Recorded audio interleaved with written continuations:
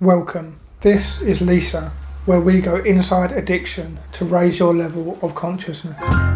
So today we have Alex and Lisa on the podcast, and we're going to talk about Alex's favourite self-care tools and Lisa's ability to find humour in even the darkest and most trying situations, and how we can use positivity, gratitude, mindfulness and self-care to bring about happiness and success and loads more. But before we get into the show, I wanted to thank our audience for listening, and I want to let you know that you can take the next step on your journey by downloading my free ebook, and you'll learn 7 practical tools to build a solid mental foundation and get your drink and drug use under control. So you can get that by going to insideaddiction.co.uk/foundation. Now on the show, I want to welcome Alex and Lisa. It's great to have you on the podcast. Oh, it's so good to be here. Thank you for having us. I'm really looking forward to this. It's nice to be interviewed for once. It is. It's like nice to kind of sit back and be like, oh, I'm good to start with the questions. Awesome. So to kick us off, I just wondered a question for both of you. What advice would you sort of give to the version of yourself sort of stuck in the madness, kind of drinking, and where were you at the time and what was sort of going on?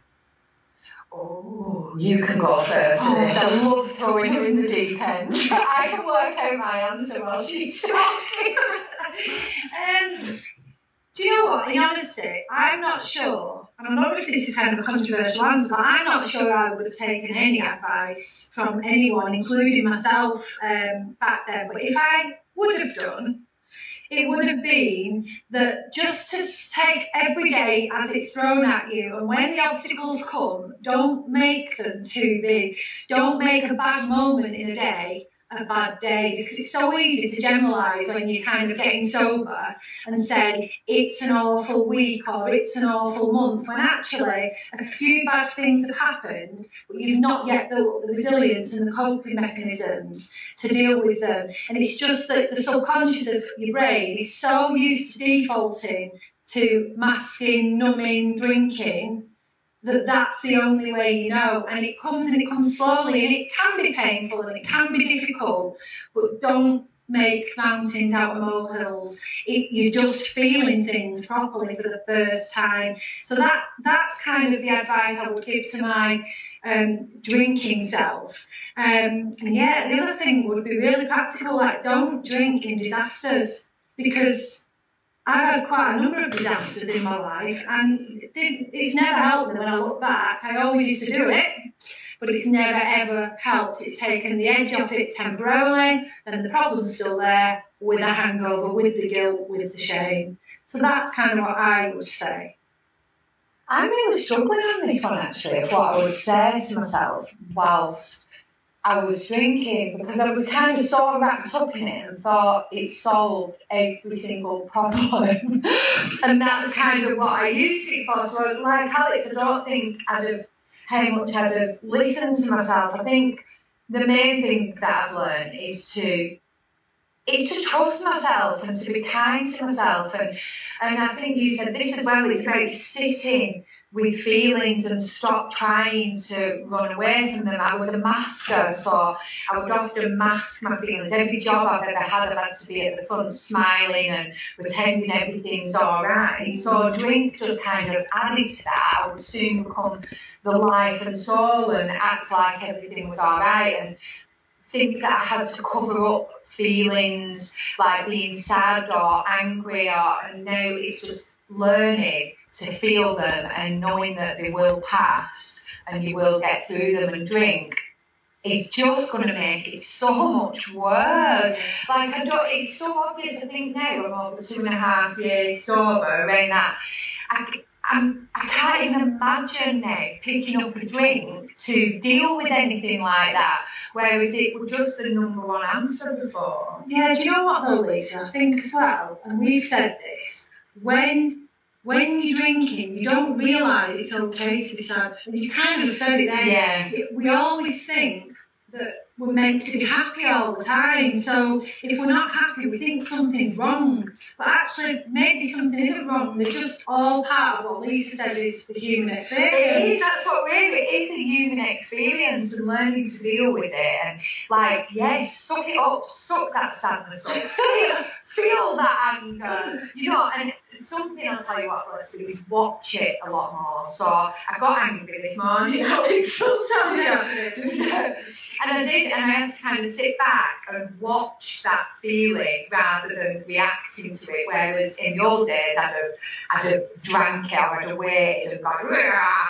Yeah, she kind of like that, right? I'm really angry now.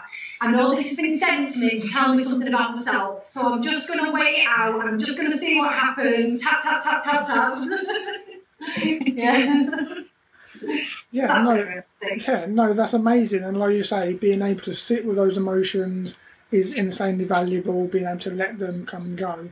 But you mentioned, Alex, some of the stuff that's been going on in your life, and I just wondered if you could let me know a bit about your story growing up, what life was like for you. Yeah, of course. It's my favourite thing, this, to go back over the past, so good. Yeah, I'm going to pop off for a bit. So I grew up, my parents were kind of what you would consider regular drinkers back in those days. My mum and dad owned pubs. They drank, my dad particularly drank very, very heavily, but in a very functional way. So they owned pubs and clubs. My mum was a hairdresser.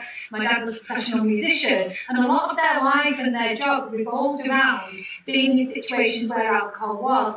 So actually, I didn't notice that all their friends were drinkers, they were drinkers. It was tea time drinking, afternoon drinking. It was just a normal part of my childhood. Now, unfortunately, it did lead to some quite difficult times in my childhood with my mum and dad. However, they managed to somehow work their way through it. My dad was taken very seriously ill when I was about 24, 25 years old. And that was with, he had liver cirrhosis and he burst all varices through the heavy drinking and the high blood pressure. And he was given 24 hours to live. But as it happened, he came round and for the first time saying, I'm never going to drink again, meant it, and stopped drinking. And he actually lived another 10 years after that, sober, completely sober. So I've witnessed firsthand somebody in like active addiction and recovery and getting out of it. During the same time, my mum also got sober to help him. So even though I've seen like quite a dark side of that as a child, I also saw a real big success story.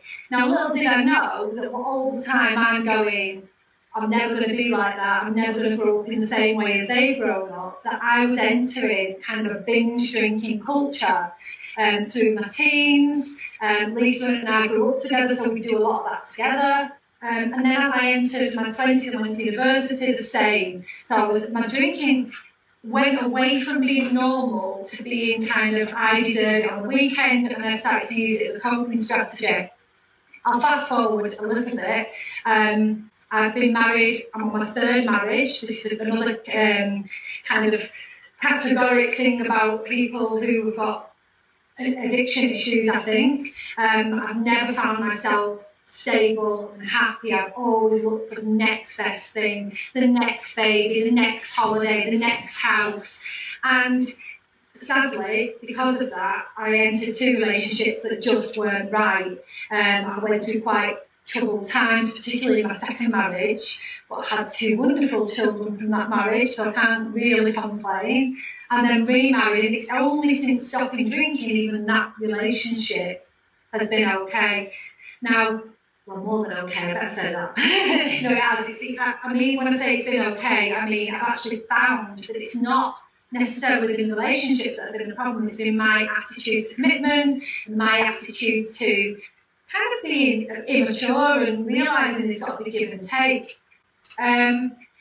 About 2 years ago, I had a miscarriage. I was 40. It would have been my 4th baby, and that was my rock bottom. So I'd been through lots and lots of things that would take me all day to talk about, but that was my absolute rock bottom. So I went to the hospital on the Friday for just a routine scan at what I should have been 12 weeks pregnant, and they told me there was no heartbeat, and it had only just happened. So I was devastated. I was just shattered. You hear of broken people, it actually broke me. And I went straight from the hospital, there was nothing that could help me with until Monday, so this was Friday. So I had this shame around the miscarriage, which I can't explain other than people who have been through miscarriage get it. I had this absolute disgust for the fetus, which I know isn't normal now, but I did. I was like, I want it out of me, I want it gone. I know now it was because I just wanted the pain to go away, but at the time I was just in a self-destruct, hateful mode. I went straight to the pub, and that was the start of what became a really destructive 6-month binge drink. And I just drank and drank and drank, and it was every weekend. Started to creep into the week, started to impact my job. My job wasn't going well anyway. Everything crumbled. Everything just fell apart. And then, I won't say too much because Lisa's obviously going to say about hers, but Lisa had been sober for quite a while by the point at which, around the May time, I started to get a bit curious and say to her, I'm not happy. My mental health is absolutely shattered. I feel anxious, I feel scared, I feel alone. I'm thinking about dying all the time. Not that I want to take my own life, but I just wish I wasn't here. I just didn't want to exist anymore. And she said, look, I can help you. If you want to give up alcohol and just take a little break, I can help you. So I kind of reluctantly said, well, reluctantly and not reluctantly, because I wanted to do it, but I was scared. And I said, okay, I'm going to try and give up for 30 days. And I made that commitment 30 days, but straight away I knew I would never go back. Within the 30 days, it completely changed my life. My anxiety came under control, and then, of course, starts the journey, because getting sober isn't the journey, is it? It's the bit after. Yeah, no, exactly. That's an awesome story, and it's definitely had some ups and downs. And we'll get into the next bit shortly, but I just want to turn it over to Lisa and just ask a bit about Lisa's story kind of growing up, and what was your journey and how did things unfold for you? Mine was more later on, so I think a lot like Alex, we knew each other, didn't we, since when we were younger. My mum and stepdad had pubs as well, and that's how we met originally. So alcohol was always just normal, absolutely normal. You drank when you were happy, you drank when you were sad, you drank to celebrate, you drank when people came round to that. I was a really good horse. I was taught out to be a very good horse. I made the perfect gin and tonic when I was just 8 years old. I was fabulous at it. So it was just a normal thing. I never saw an issue with it. So it was obvious, really, that would carry on into my adult life. So I became a mum when I was quite young. I was 19 when I had my first child. So I kind of stepped out of it a little bit. I got married, I had another 2 children, and for me, I was living my absolute dream life. I just always wanted, because there was stuff that went on from childhood, but unlike Alex, I like to leave that there and just kind of carry on. It's probably gone so well. We're so different. We deal with things so differently. It's just fantastic. But so I was like living the dream, and I loved my husband and my children, my garden, my car, and then washing powder. Oh, my washing powder. It was like I used to walk down the housing estate, like it was quite a posh one near our area, and I remember smelling the waft of washing powder, thinking, oh, that's what I want when I'm older, that kind of house, that clean, lovely house. So I had it all, and then cutting a long story short, my husband one day went upstairs to take the children to bed, and when he came down, he carried on out through the front door. The children came down afterwards in floods of tears because he told them that he was leaving. He just failed to tell me that. So the first I heard of it was from my children, and it floored me. It literally floored me. It was like, looking back now, it wasn't him, it was my dream that he'd taken away, and I'd not noticed any of the cracks because I was so kind of swept up with everything. It had just become my normal. At that time then, what I started to do was kind of revert back to my teens, because I was a bit of a bugger when I was a teenager.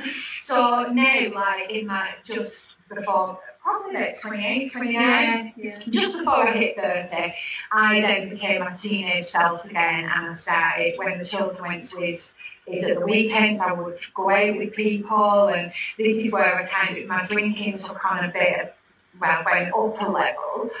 And I would go out with people that were taking drugs and drinking, and I'd never really done that before. I'd missed that part out.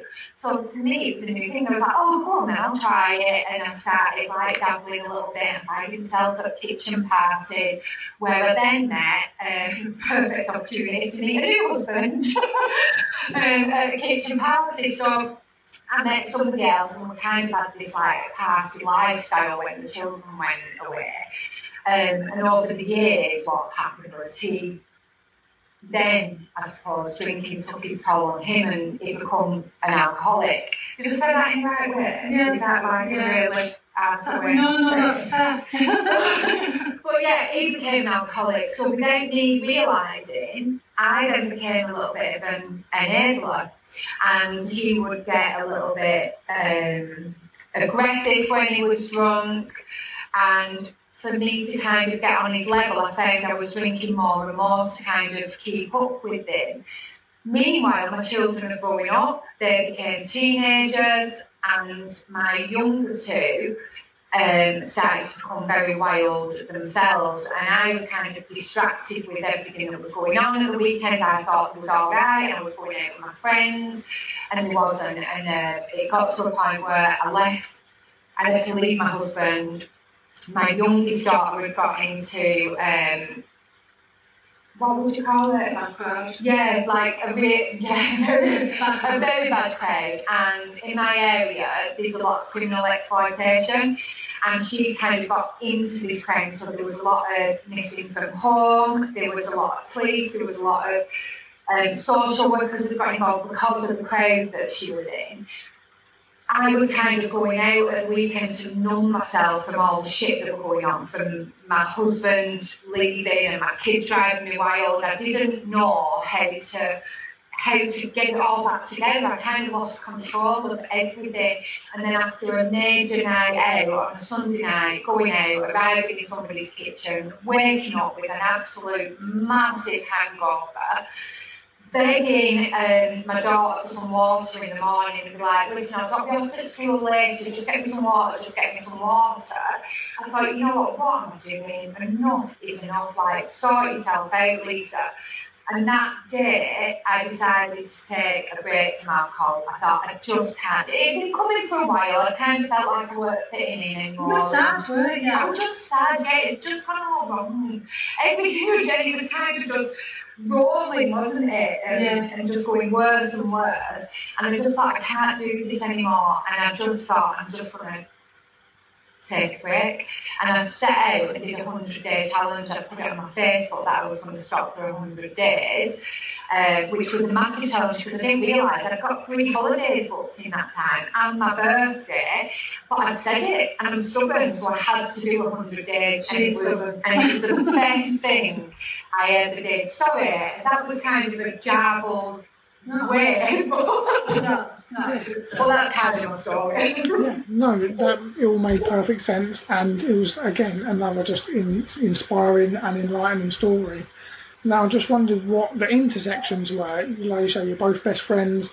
How did it kind of work together through both your stories? Where were the kind of overlaps? And I guess, what was it like seeing the other one go through what they went through? You know what, that's a really good question, actually, because like Lisa said, she had a baby young, but I got married young. So even though I didn't have children, we were both playing house. That's what we were doing. We were playing house at the same time. So I am Lisa's eldest child's godmother, and she'd bring the baby round, and we'd be all like, "Oh, look at us all grown up. Let's try a glass of wine." And like. So, and as teenagers, that was perfect. We were perfectly aligned. We were experimenting. And we did have a kind of separate period in our 20s where our lives just went off. But then we kind of came back together around our late 20s. Now, by this point, I was in marriage number 2 and Lisa was in marriage number 1. And what we failed to tell you is I moved out to Cyprus. with my husband and with 2 of my children who were then very young.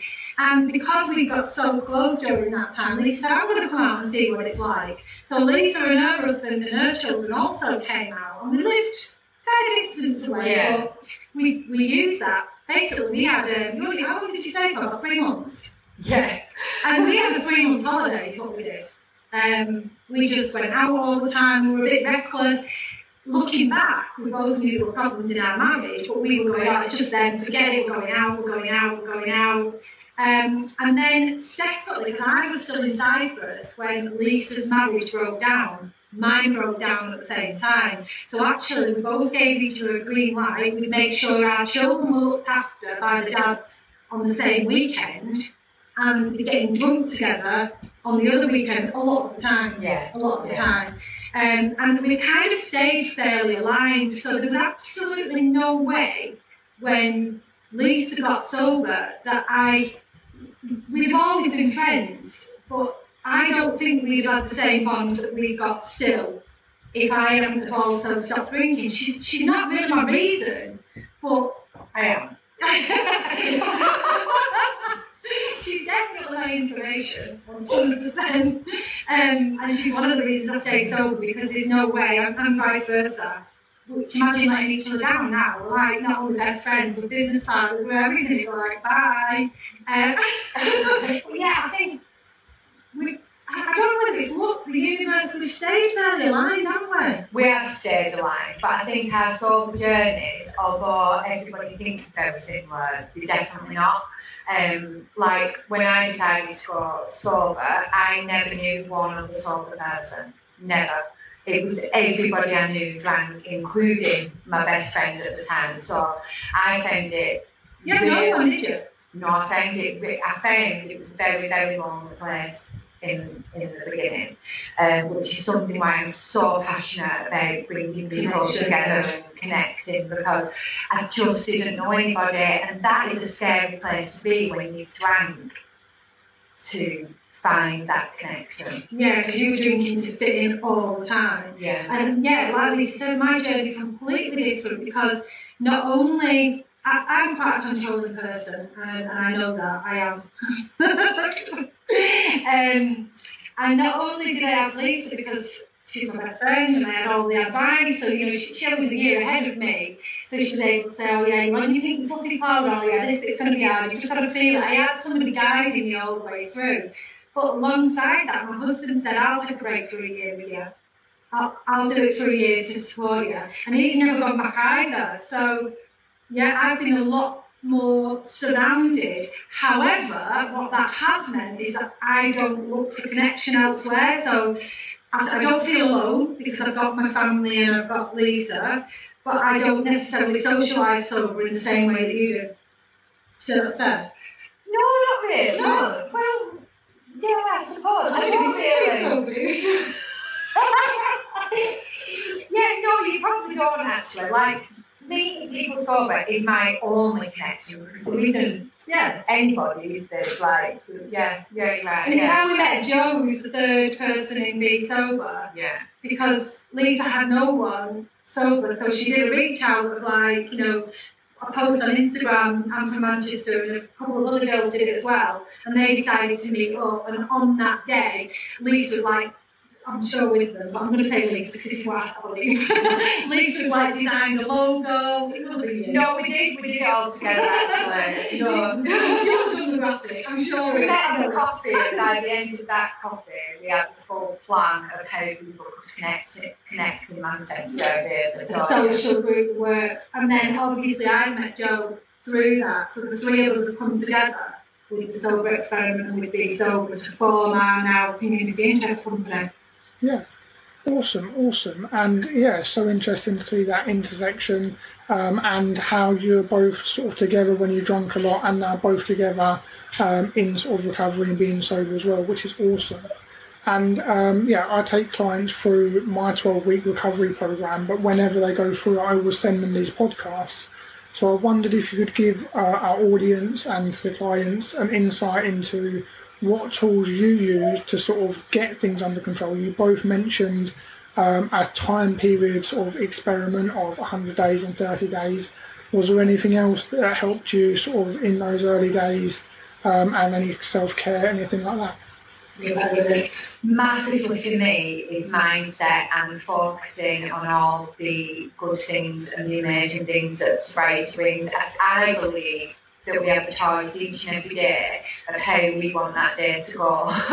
And there were just so many good things that I could focus on, like whether it was just waking up with a clear head and just focus. I started meditation classes quite early on. Again, I started that actually as a way of trying to connect with people, and because there was so much going on in my home life with the children at that time, it gave me that 1 hour class a week, gave me that time to just switch off from everything and focus on something else and learn a new skill. So for me, meditation, mindfulness, self-care, again, another thing. So even going, what I would have spent on alcohol, I would go to like a store and buy myself like the face mask and creams and tea. Oh yeah, I got obsessed with tea. Like tea's an actual thing, right? It's not just Tetley's tea. There's like all these and loose tea and tea cups and tea pots. Like, so I love it because honest to God, I can't think of anything more boring. No, I loved it. I got like this. I went on when I said before about the holiday, and I didn't expect. So I went on my first solo holiday, and on the way back, I'm not lying, I spent more at the airport on all this posh tea and special cups than I have ever done on gin and vodka in an airport. It's so funny. You go to Lisa's outside, and there's like cups I'm not allowed. So like. She'll say, do you want a cup of coffee? And then like 10 cups will come out and I'm not allowed, and then we'll be all of that. When she comes in, I see her like kind of look down at the mug that I'm putting in front of an egg, go, morning gorgeous. I know, I used to love a nice glass when I drank, and I think that hasn't changed. It's very important. The vessel is very important. They're so different. Honestly, for me, it's completely opposite. It's about audiobooks, but not like Lisa loves audiobooks and a podcast. But we're so different. Like Lisa, like, and I don't mean this good sound like a podcast, it's not meant to. It's not. Like the memoir type, story type thing. No, I like self-help. Self-help, that's what I love. But through other people's eyes as well, and experiences, whereas I want to know all the facts and the figures and the statistics and how it affects the brain. So I'm all dead. She's doing a bored face. So I do all about that, all the scientific, all the learning, the research side of it. That's my way of knowing that, you know, alcohol's a carcinogen of at least 8 cancers. It's like that. That's what I need to know. Whereas Lisa like, how many cancers is Alex? She'll come to me and I'll say, how can I meditate? And she's like, right. We're so complimentary. Running for me, lots and lots of exercise where I can, although I do need to do a bit more at the moment. I, pride myself in trying to be a good family person, but again, I don't succeed very well because if I'm not busy, I feel really like keeping busy is a good one. Do you know what? It is a good one, but it's also something I think you have to watch out for, because I think in a way both of us have done this. We've replaced our kind of drinking with sobriety, which, we love it, we've become obsessive about it, which means we work all the time, and we have to be really careful that our friendship, we love each other's space, but we've got to be careful that it's not always work, because it's very, we're both. Yeah, we do want it to creep into the fact that, so if I phone Lisa up with a problem, and vice versa, and I'm the worst for this, I'm honest. So if we're throwing each other up, it's like we've got a problem. Let's not talk about the sober stuff. Let's just be friends. So friendship, connection, massively important on our journey with each other and with people we've met. Yeah. That's huge for us, isn't it? Yeah. Loads of coffee for me. Particularly coffee's better, and tea's better for you than coffee. Yeah. But you just have anxiety, Luke. But it's interesting to see the differences between, like you say, your different approaches and that sense of, the things that you both enjoyed. But you both mentioned books and the different approaches to books. I just wonder what books you'd recommend either or both of you, for anyone that's in kind of early recovery? Oh, yeah. Alcohol Explained for me, all the way by William Porter. That was the one that did it for me. I did read Anne Grace's This Naked Mind. I think I kind of half read that, if I'm honest, because that was just in the curious stage, but definitely William Porter's Alcohol Explained. And another one I really, really love, I love Lotterdam. Yeah. Mrs. D is Going Without. I haven't read Mrs. D is Going Within, but I believe that's another good self-care one. And then her most recent one, The Wine O'Clock Myth, which I'm loving because it absolutely demolishes the alcohol industry and how it's targeted at women. And I'm only a little bit of the way through that, but yeah, I'm loving that. They're my main recommendations, I think. Yours? My first was The Unexpected Joy of Being Sober by Catherine Gray. Now, that gave me an insight and helped me realise that I wasn't on my own, so it wasn't necessarily how to quit, but a really good insight into somebody else's life where you can go, oh, I'm not that bad, I'm going to give it a go. So I really kind of enjoyed that one. And The Sober Diaries by Claire Pooley, loved it, really loved it. It helped me realise that you could stop drinking and still have fun. And so, yeah, really enjoyed that. But then I went on to kind of the self-help ones. The Universe Has Your Back, and the most recent one. Untamed. Oh, yeah, Untamed. Really enjoyed that one. Oh, we could go on all day. We've got the whole stop. day. I'm so sorry. Do you know what I will mention that we both really love is one by Love Sober, who are Kate Bailey and Mandy Manners. It's a fairly new one. They've just actually got the audiobook out, particularly for women and mums getting sober. That's really good. It's called Love Yourself Sober, and they've got some really good tools and tips, practical help, which I think can be lacking sometimes. Yeah, awesome. Well, for everyone listening, we'll link them down in the description. Oh, I'm sorry, Lou. Yeah. No, that's fine. I've got my work cut out for me, but it's all good. I'm asking you what books you recommend. The more the merrier. But I also wondered, was there any kind of one person or mentor for either of you in your recovery journey that really sticks out at all? Lisa's mine. That's it. Lisa was mine. Oh, thank you. It's true. You're stubborn as hell, but you were the person. Not my reason, my inspiration. Oh, this is a real tough one, actually. You know, it's weird. There's one person, but it's not like a famous sober person. And it was a lady that used to come to one of my Slimming World groups. And she told me that she'd stopped drinking for 100 days. And that planted that seed because I was fascinated. how she could go on holiday or go out or go to a restaurant without a drink. And I think for me, I'll always be grateful to her. She's a lady called Sue. And I'll always be grateful because I don't think without her and that seed, I'd have ever even thought to stop drinking. So if anyone's listening and you want to contact Sue... Yeah, sorry. I think if you want somebody in terms of mentors for reading, we'll go back to William Porter. Oh, it's got to be William Porter. Who's actually a really good friend of ours, isn't it? Yeah, and just because he's so factual, he's so good. If people comment oh, I want a drink, he'll throw in just go with poisonous. What do you want that to be sure? Yeah, we like it. Yeah. No, awesome. And yeah, it's just interesting to see, like you said, Alex, yours is Lisa, and what were some of the things you learnt from Lisa, or what did she kind of show you along the way? Okay, I've got a few. So I think the first one is that you don't have to live in the past. You don't have to dwell on things because you can't change them. So the feelings that you've got around guilt and shame and regret, there's no point in holding on to them. So yeah, think to the future, look to the future, but stay in the present. That's my biggest learning, and it's the one that's honestly all but cured my anxiety. It's just, that's life changing. Just stay in the present, and it's not easy to do all the time because, especially for me, my mind races ahead. What if?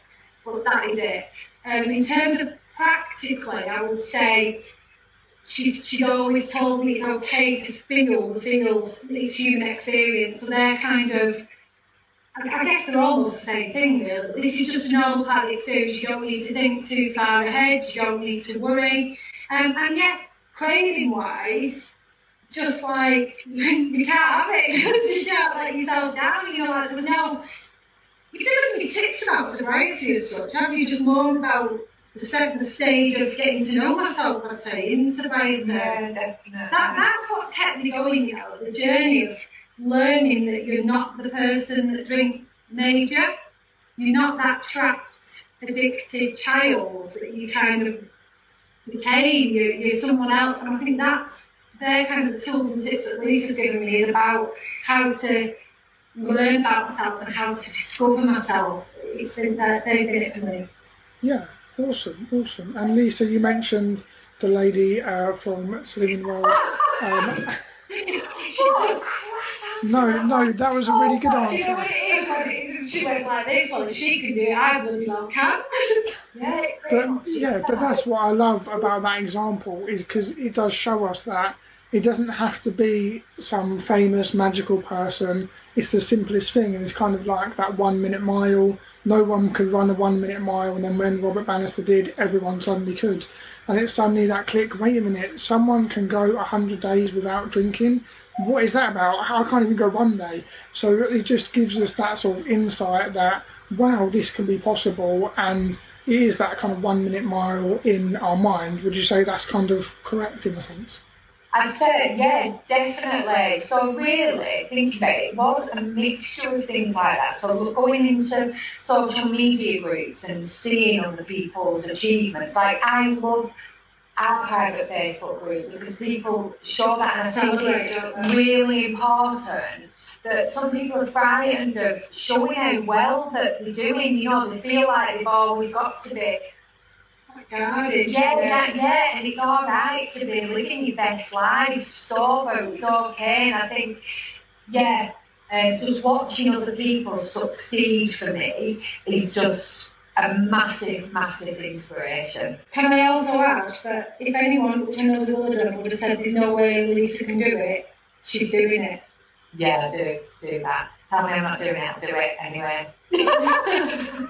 It's stubbornness. It's got me into massive trouble, but it's really, really helped me in this, because it was my stubbornness that got me through that 100 days. It really, really was. At times when, and I could have craved or gone or, said, oh, stuff this, I'm going out, it's ridiculous, but because so many people were like, you stopping drinking, I don't believe that for a minute, and that really, really kept me going. So it's kind of trying to find that fire in your belly, and if it's stubbornness, then it's stubbornness. But commitment and accountability is so important, which things like what you offer are really, really good for people, because that's what it gives them, that accountability, isn't it? Yeah, you've got to find what motivates you. I know this is simple, but carrot and stick, some people are motivated by the goal and working towards the goal, other people are motivated by the regret and the shame, and I don't think there's a right way of doing it. You've got, it's either moving away from the regret or moving towards the sobriety. You've got to find what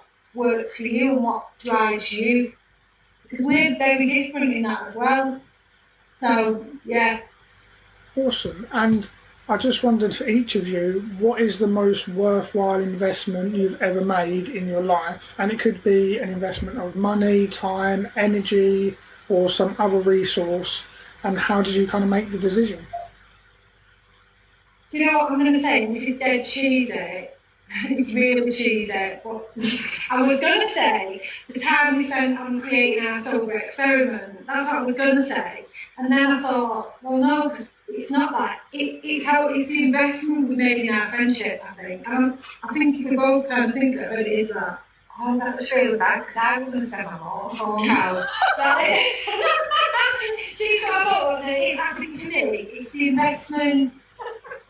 I'm thinking of it in terms of us be sober and what we do together. And I think because we're friends, because we've been through the bad times together, because we've been in each other's lowest points of our lives and highest points of our lives, for me, it's what keeps me going and it's what saved me 2 years ago.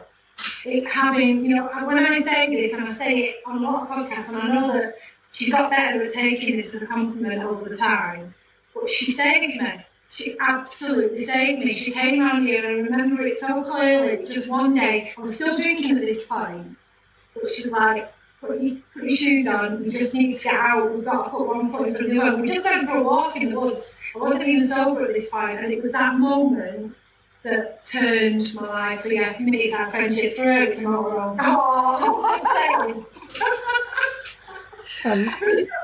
honestly, as well though, and it's thank you, Alex. Don't feel really bad.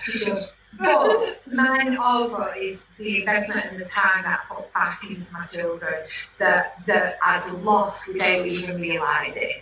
I think, lots of people that I particularly know spend the weekends with friends and all the children are playing together and they think that's spending time with them, and it's not. It really isn't. And to spend the time that I do now, particularly with my youngest daughter that was going through so much, we have the best relationship, and she has got through it and she's all right, and I genuinely put that down to me having the time to spend with her. Being present, yeah. Yeah, and I think that's probably, again, it's one of them now. I'm thinking, I put my friendship on my kids, so I feel really nice. I think it's just so hard to say what it depends on the aspect of your life, and Lisa's right. I mean, for you particularly, but for me, it's given us a second chance with our families, hasn't it? Yeah, and what does life look like now in terms of the Sober Experiment? What are you both up to on a daily basis and the amazing value you provide? We never stop, do we now? You know what, and this is something that's really important, I think, for people. It's so easy to put sobriety as being a pink fluffy cloud that's full of positivity and full of joy, and yes, it is that a lot of the time, but don't ever get lulled into that false sense of security that life becomes perfect when you're sober, because life still happens. Just to put that in perspective, I had a second miscarriage back in June, just this year. It doesn't stop things like that happening, but the way you cope with it is so much different when you are sober. I think in terms of our friendship, that's stronger than ever. Yeah, definitely. We have more arguments than ever. But yeah, we do. And do you know what it is? I think when you stop drinking, you become really a little bit more stubborn. Because you think, no, I know what I'm talking about now. Because I'm not drunk. What I'm saying must be right. And you want to No, you don't settle for stuff. But I think in terms of what we're doing with being sober, because there's 3 of us now, we're all coming from really different directions, which is fantastic. So something that's massively important to me is actually the staying positive, is finding your pink fluffy cloud, it is focusing on all them things and the connection with people and bringing people together and supporting that way.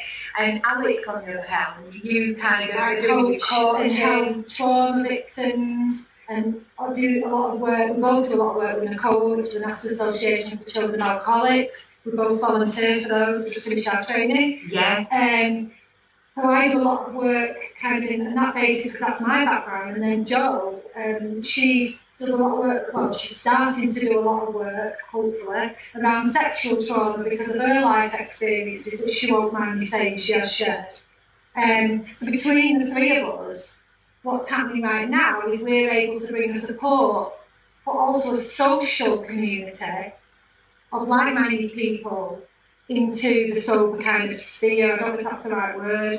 I don't know the sober sphere, but into this kind of, we bring kind of a new aspect. We're kind of the in-betweenies.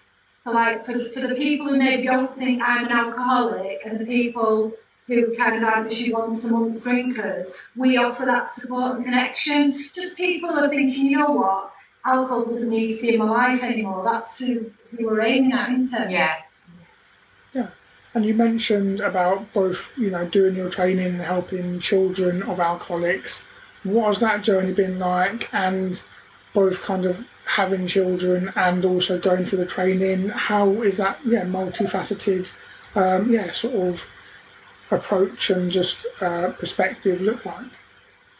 on my side, it's been one of the hardest things actually that I've done, because, as we said before, I hate going back, and by going through the training, it triggered a lot of memories for me that I've kind of thought I'd safely put away, and also it kind of triggered feelings of what my own children perhaps saw and heard and went through while I was living with an alcoholic.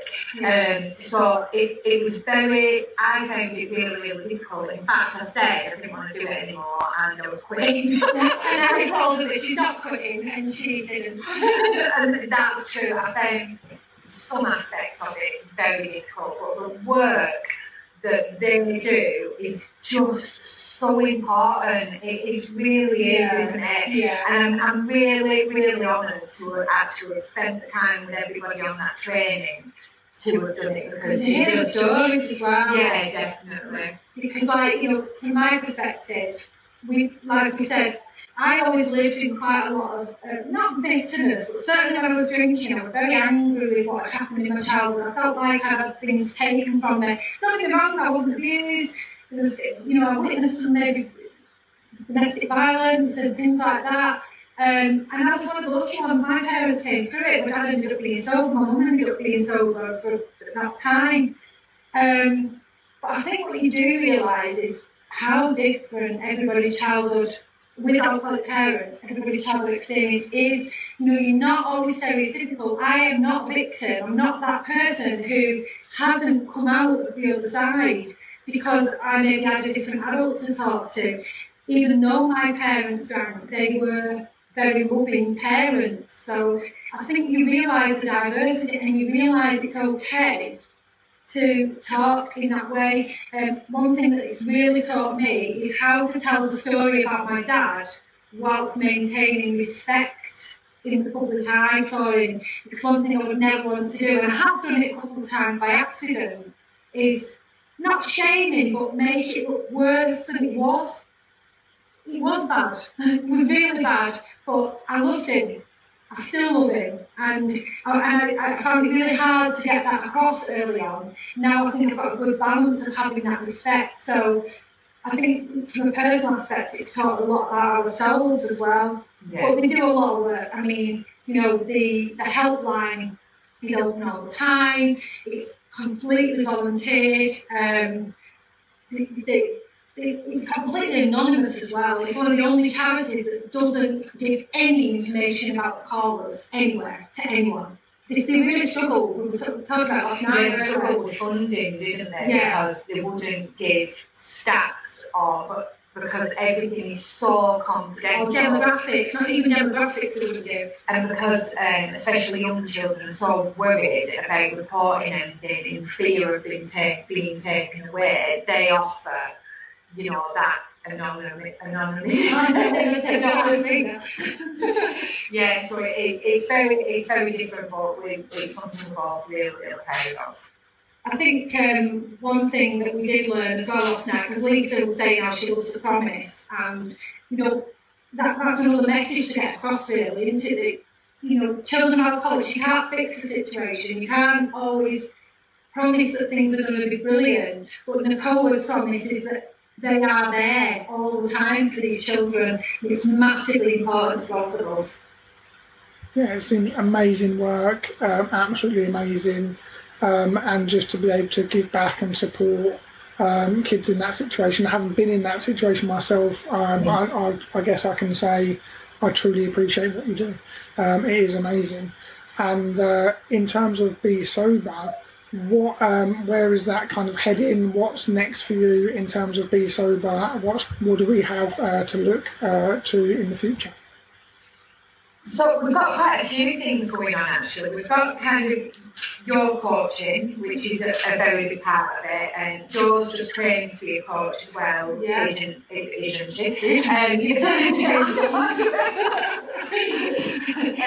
The Sober Experiment is still there, which we're just so proud of the Sober Experiment because we've made that 30 days hopefully fun and interesting, and it's all about mindset. And by the end of the 30 days, it's not about going out and getting plastered after afterwards. It's that you will get to that point and think, actually, I don't want to drink because it's not going to bring anything to And me. it works. It does work. I'm so surprised it works for other people as well. It works for us and it works for other people. The other thing is that we were really proud of actually is we've introduced some sober lounges and drop-in sessions. So at the moment they are done by Zoom.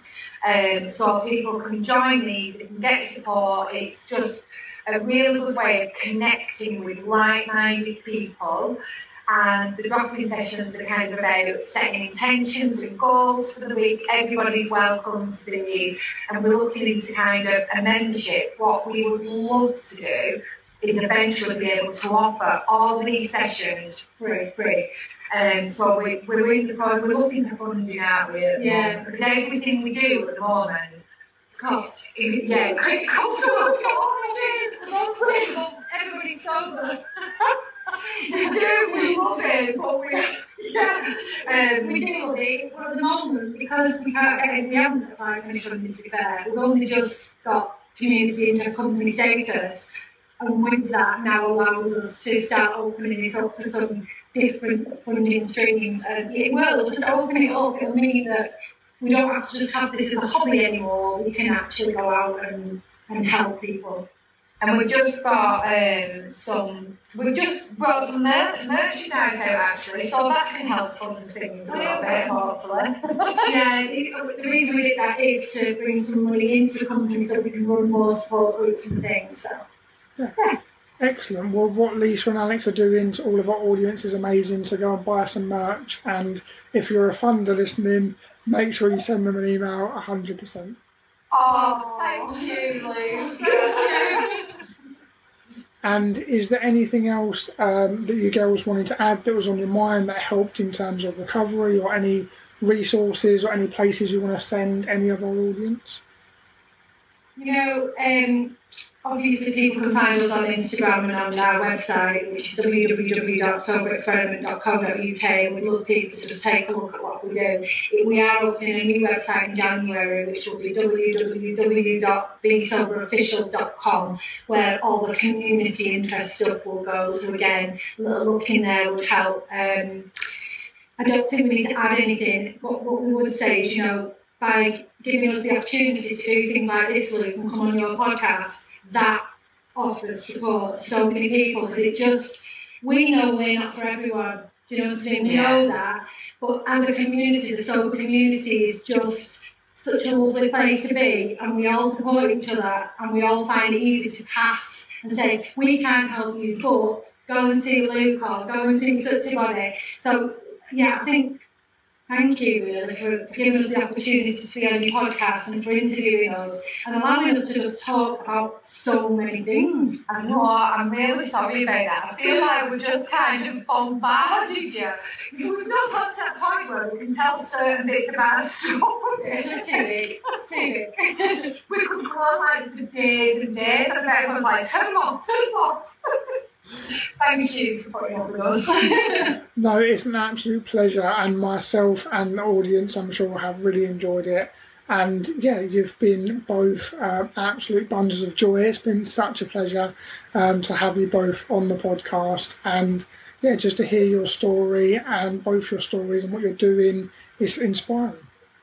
Thank you. We can't wait to hear yours, Luke. So I am really looking forward to getting you on. turning the tables. Awesome. Yeah, to all of the audience, I'm going to be on the Girls podcast soon, so I'll also link that when it's done in the description as well.